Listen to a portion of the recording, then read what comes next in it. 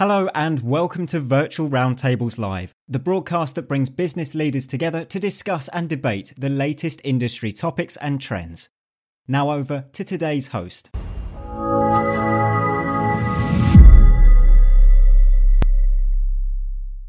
Now, we heard from Imran this morning, which was a brilliant panel about the importance of transparency, and I love the phrase from seed to supplement. I think that's definitely living the brand.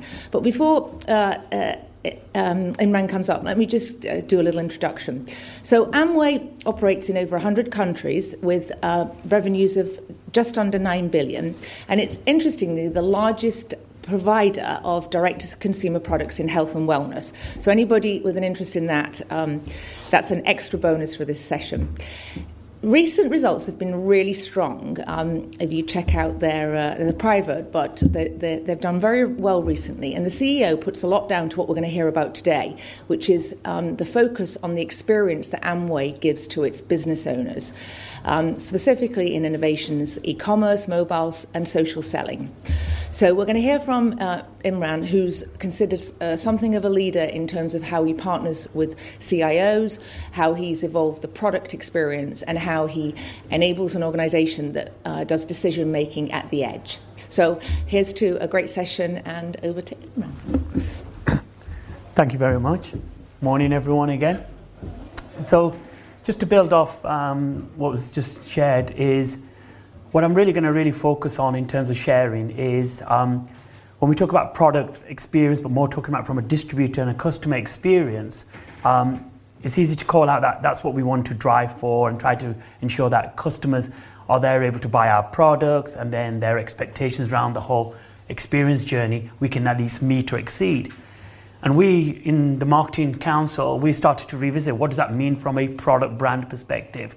So what I'm going to talk about today specifically is really on three parts. One is from a portfolio. So we've got a wide breadth of assortment. What does that mean from a design perspective? And I'll talk about that in a moment. How that builds then into in terms of the whole innovation. And what does that mean from an innovation model, design, process, more on the culture that we want. And then finally, I'll just very briefly touch on in terms of execution, excellence, something that I referred to. And the reason I touch that is really when you talk about that distributor customer experience, the role that marketing has to play from a brand, product, innovation, and ultimately that go-to-market execution.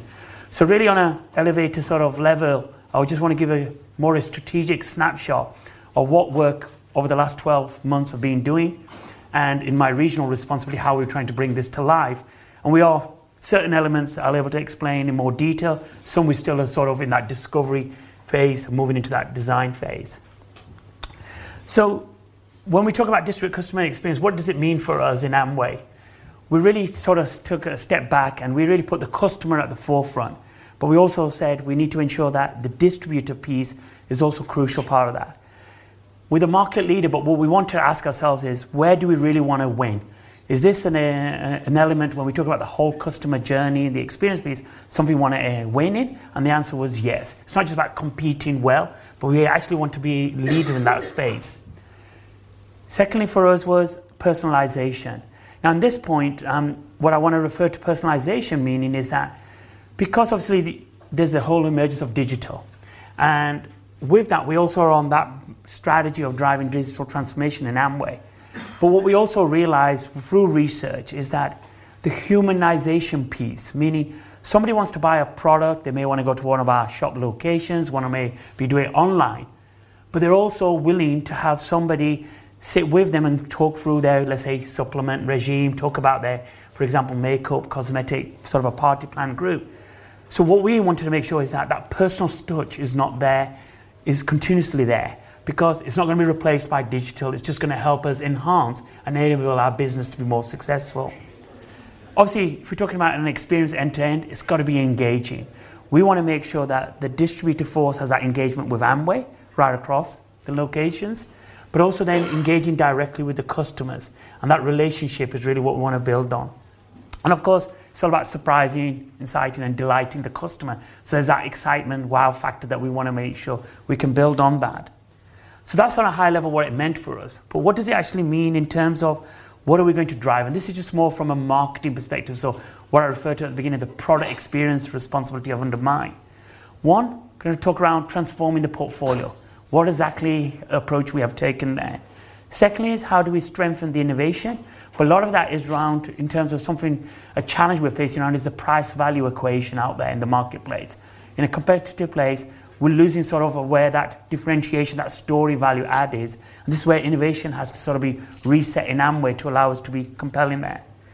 Thirdly, which I won't talk about really, is around advancing digital and social in the space. And finally, in terms of is, we focus a lot around product lifestyle experiences. As an example, we focus around, for example, healthy eating through nutrition, cooking clubs. We have, for example, in Russia, we have focus around a mother's community around there. They're introducing, for example, kids nutrition into that community. So lifestyle experiences through a community approach is something that we run. But I'm going to focus today, just because of the time and the objective, is around the first 2 points.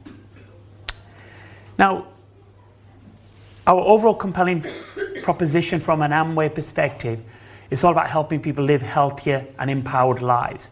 And from a marketing perspective, taking that health component, we've got a wide breadth of categories. And this is sort of our overall compelling platform.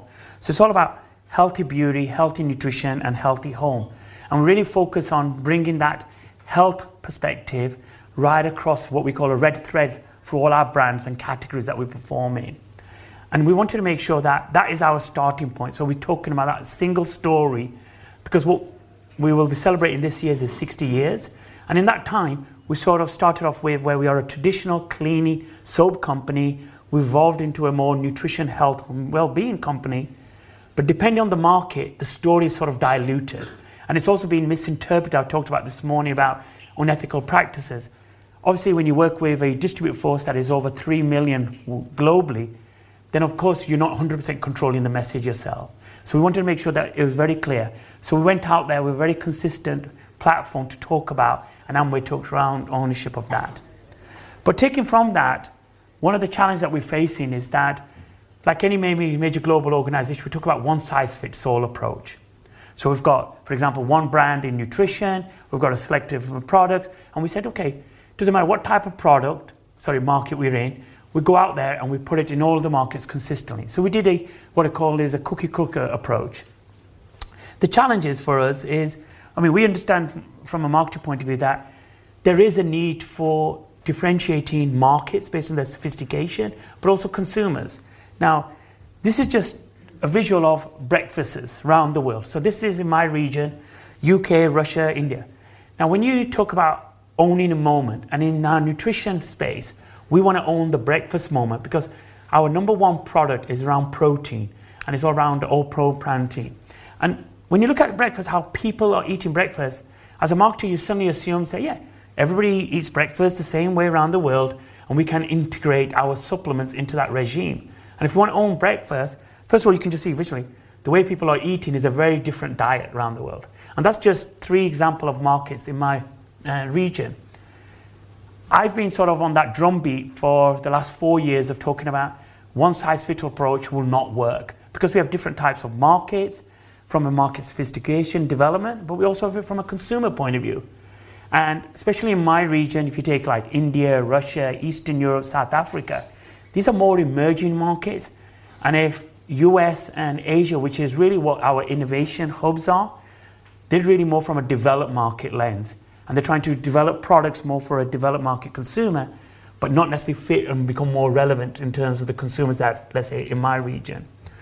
So the need for market segmentation was really the case for change over the last couple of years.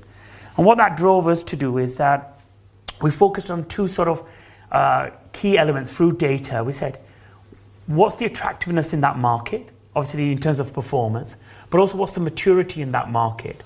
And from that, what we were doing is we defined and clustered our markets into 3 types of markets.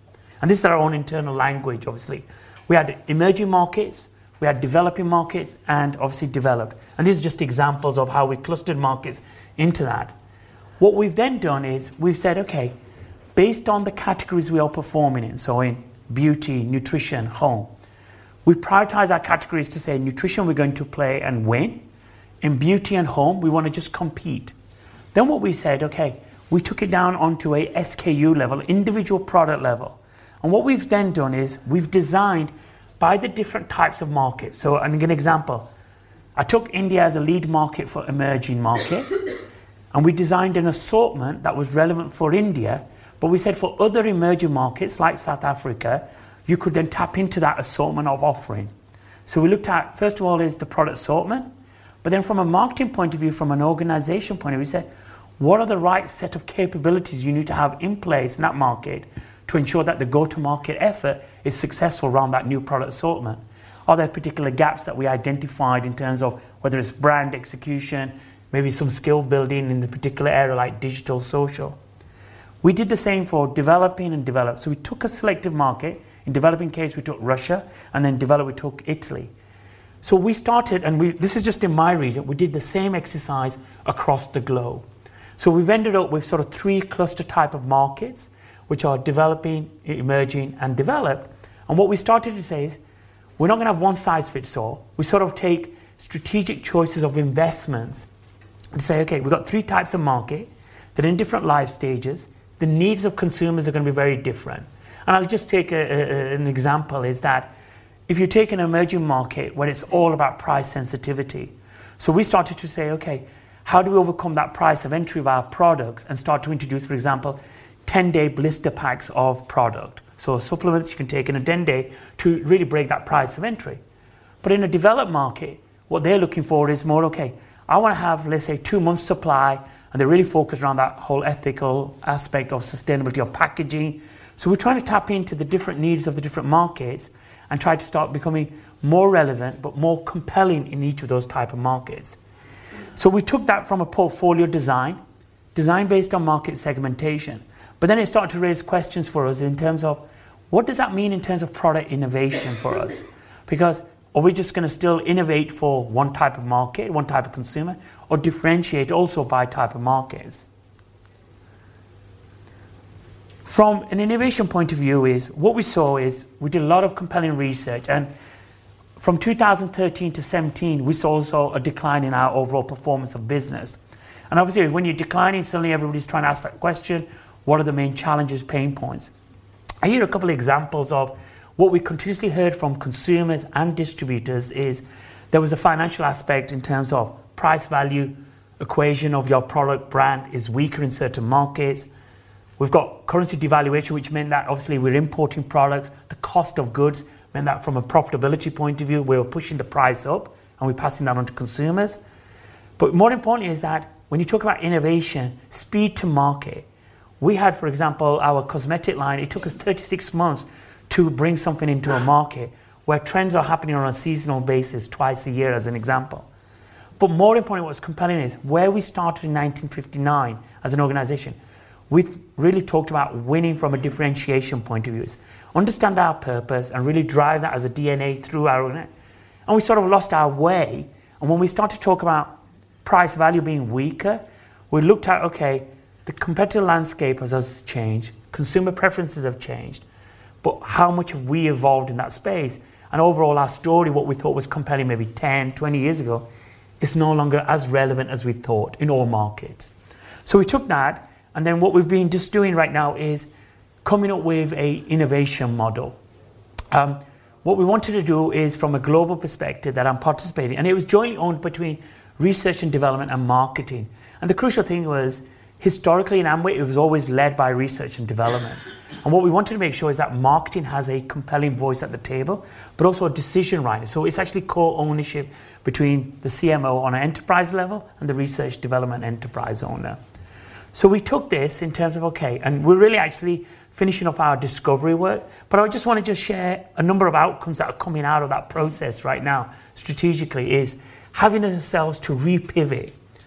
First of all is that when we talk about the lack of differentiation, we started to look at it by categories and asked ourselves the question is, you can go from just sustaining to being the business, to innovating or truly being disruptive. And we asked ourselves is, when we talk about differentiation, does that mean we want to be disruptive anywhere and everywhere? And the answer was not. In nutrition and health, specifically around the wellness piece, that's where we want to win. So therefore, let's ensure that we are disrupting there. Whereas, for example, in the home household business, we just want to make sure we're sustaining because we're only going to be competing there. The other expectation we have, especially with our distributor and consumers who operate within this channel industry, is what you bring to the market as Amway, is it new to the world, or is it actually just new to Amway? And we've struggled a lot where we've always said it's got to be first and best and only for Amway. And obviously trying to compete in that space requires obviously a lot of capability, investment, but also obviously the competition obviously is much more strife now. So we started to ask the question also is it going to be new to Amway in specific subcategories? So for example, in our nutrition space, we focus around energy and we say, well, that's going to be new to Amway, but it's not necessarily new in terms of the industry bringing something new to the world. However, in the core supplements, in terms of vitamin dietary supplementation, we say we're going to bring something new to the world. So that's where we're trying to make those strategic choices from the level of differentiation. The other crucial thing is from a capability point of view is 95% of everything we do, we actually develop in-house and make in-house. And we obviously leverage that whole element of what I call C to supplement. In beauty, we call it C to skin. So we want to make sure the traceability is there because that's our factor. The challenge is to do that obviously means operationally, obviously it makes us slow. So what we want to make sure is how we become more agile. So we started to look at, okay, where does it make sense that we buy, but where does it make sense we develop? So for example, in the household cleaning sector and certain parts of cosmetics, we're willing to actually go outside and partner with the right suppliers based on obviously a certain framework and say, okay, we'll go and buy and tap into that capability. But in the nutrition space, we're still going to continuously develop on our own farms and follow that whole process. When we looked at capabilities, tradition, like I said, is really just being in-house. We are now very openly exploring in terms of strategic partnerships, whether it's from a science point of view or looking at the whole supply chain, or even merger acquisition. So we're really trying to open ourselves up to say, if we really want to ensure that we remain competitive, not just for the next few years, but like our owners, which are still the family owners, are saying the next 60 years, 100 years beyond, we need to explore differently how we've done the business before, and don't let that just dictate the way we want to do the business tomorrow. In terms of launch cadence, to capitalize on trends, by having that balance between buying and developing, we started to ensure that, okay, we are going to be quicker to the marketplace. And part of that is when we looked at our development process, like I said, it's around people, it's around processes, and around capabilities. But more important, it's the culture that we work. We're a huge oil tanker that takes time to move. And I use the example of we introduce cosmetics into the marketplace that we think is on trend at the start of the ideation, but by the time we come in marketplace, it's off trend because it takes us 24, 36 months. By changing that process, we've already cut around 50% of the time to market just by addressing certain elements of the end-to-end process within that. And finally is that I talked about that different types of markets, emerging, developing, and developed. We start to ask questions to ourselves is, are we just going to produce everything in the US and that becomes our sort of spark for innovation? Or do we need to look around the globe? And what we're now doing is we're actually going to set up innovation hubs. So for example, in key locations like China, in India, in US, in Korea, where we look at the most important capability that exists. So in Korea, it's all around K-beauty as an example. And we're trying to say, okay, if that's where the trend is starting, let's make sure we've got that innovation capability established there. And then we've got it from a global perspective. We can then bring all that learning and insights to a central place, which is our global headquarters, and then go back out into the regions and start to develop that. So this is sort of how we start to shape our innovation design to reflect that portfolio design strategy by the different types of markets. And that's really going to help us ensure that we are able to not just compete, but also to win. So I've talked about portfolio, talked about innovation, and what I just briefly want to talk about is that as marketer and our role is, of course, we're going to wait for the next new product that's going to come, and that takes time. But we still obviously have a breadth of portfolio. We still obviously have certain KPIs to deliver. How can we influence that whole distributed customer experience in the way we work still today? And it's really focused around something I call execution excellence. And the example I want to just show here is that something that's been out there, but it was very new to Amway, is something we call leader-based marketing, around account-based marketing, because we call our distributors leaders. They're leading in terms of driving the Amway business, managing a community of customers and other distributors. What I just wanted to share for you is that we took a product launch, which was a vitamin C, and I'll just use an example. We put it in a market A and just did the normal, let's say, standard go-to-market activities. But we did the same product launch in a different market, but we actually changed in terms of the go-to-market activities. And we saw a significant change in terms of the impact. And the reason the impact was changed is that the second market, the B market, really capitalizing what we call commercial innovation, really tried to find a compelling story. In this case, it's all about that the vitamin C release was over an 8-hour technology. And it was very compelling in that market. And therefore, they really tapped into that one specific benefit and drove all their go-to-market effort around that. And what we saw was that the results, if you just compare, it was over 130% increase versus previous year, because it was an existing product. So it takes an existing product, what we call in the evolutionary category, but the impact was such significant. And then, obviously my role was to understand, okay, what really worked? And obviously typical marketers, we say, well, everything I did really was compelling, But I challenged, I said, working closely with the distributors to ask them what was really important. And what it came down to was really two key things they talked about. First of all, they said that the market B really worked closely with the distributor force, so that leader-based marketing, so the account-based, really worked with the strategic accounts.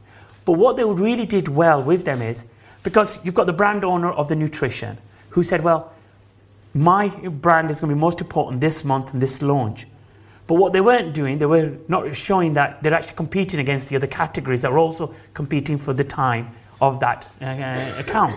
And what we did is we orchestrated the calendar. And what that means is we take a 12-month calendar and then we together as a brand group sit there and work with the strategic account and say, okay, month one, what can we do for nutrition? And if nutrition has got what we call a feature launch in this case, it's going to be a high impact focused launch.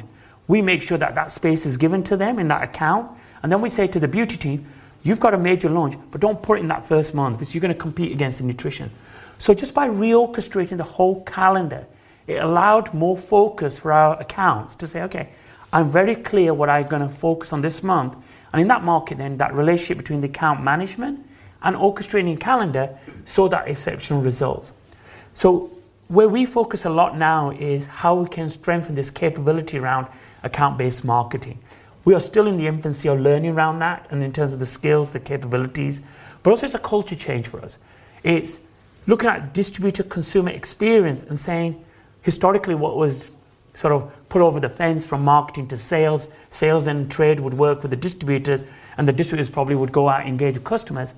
We're saying as brand stewards, we need to make sure we own that process. And meaning now that process is make sure we own in the moments through that. If we want to make sure we go to the customer, we go through the distributor, ensure that it is top of mind, in this case, a particular launch, a particular activity, a campaign. But we want to make sure we've got that partnership. And when we've got that strength of that partnership, we are now starting to see compelling results happening because it's sort of, we've both got a skin in the game at the moment in there. So that's just helping everyone understand in terms of the execution excellence. So just really to just summarize on a high level is, what we've taken strategically is we've prioritized which categories we're going to win or compete, because we've got a huge breadth of portfolio. We've then defined a very clear segment approach of different types of market based on maturity and consumer sophistication. And then finally we said, okay, how do we go into that market? Also, it's going to be very different. However, we've got a standard set of, let's say, tools available to everybody, but it's down to then the sales and marketing group in those different markets, working with the different accounts to ensure that success. So what we're around now is around this distributor customer experience. From a marketing lens, it's about portfolio, it's about innovation, and it's about execution.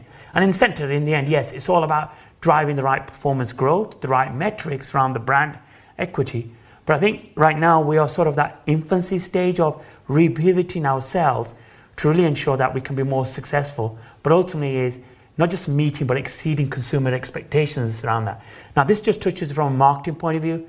We're trying to address all the other touch points when it comes to an experience journey, but this is really what I just wanted to share with yourselves today.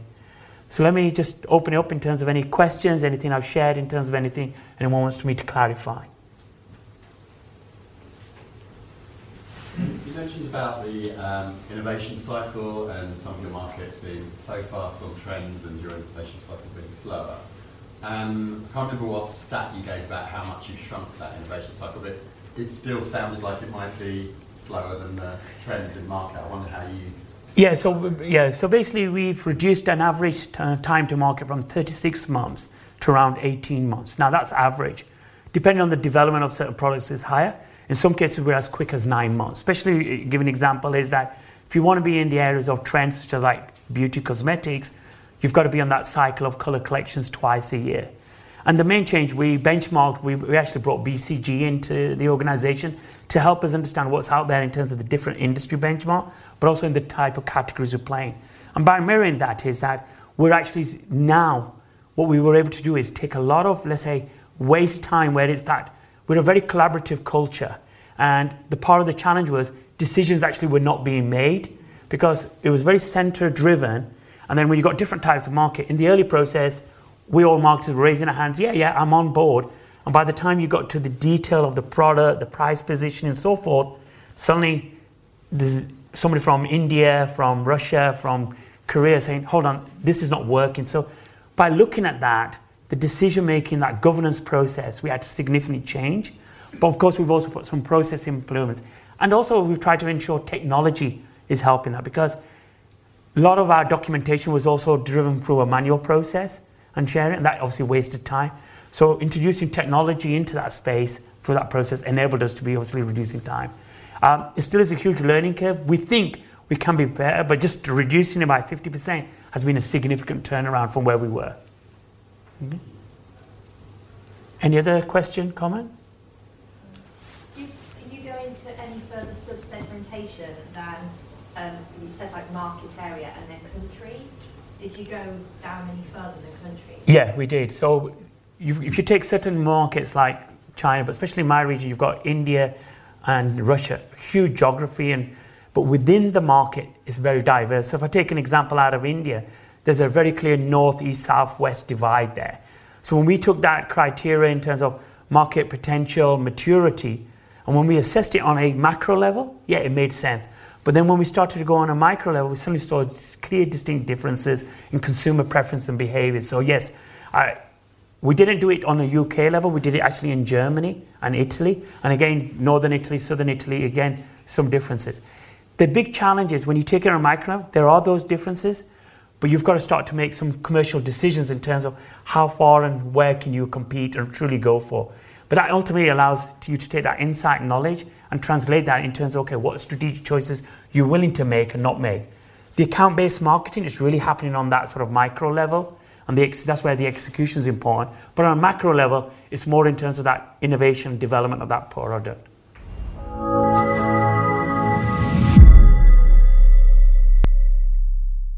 Thanks for joining us this week on Virtual Roundtables Live. Make sure to visit our website www.virtualroundtables.com to learn more about upcoming webinars and events.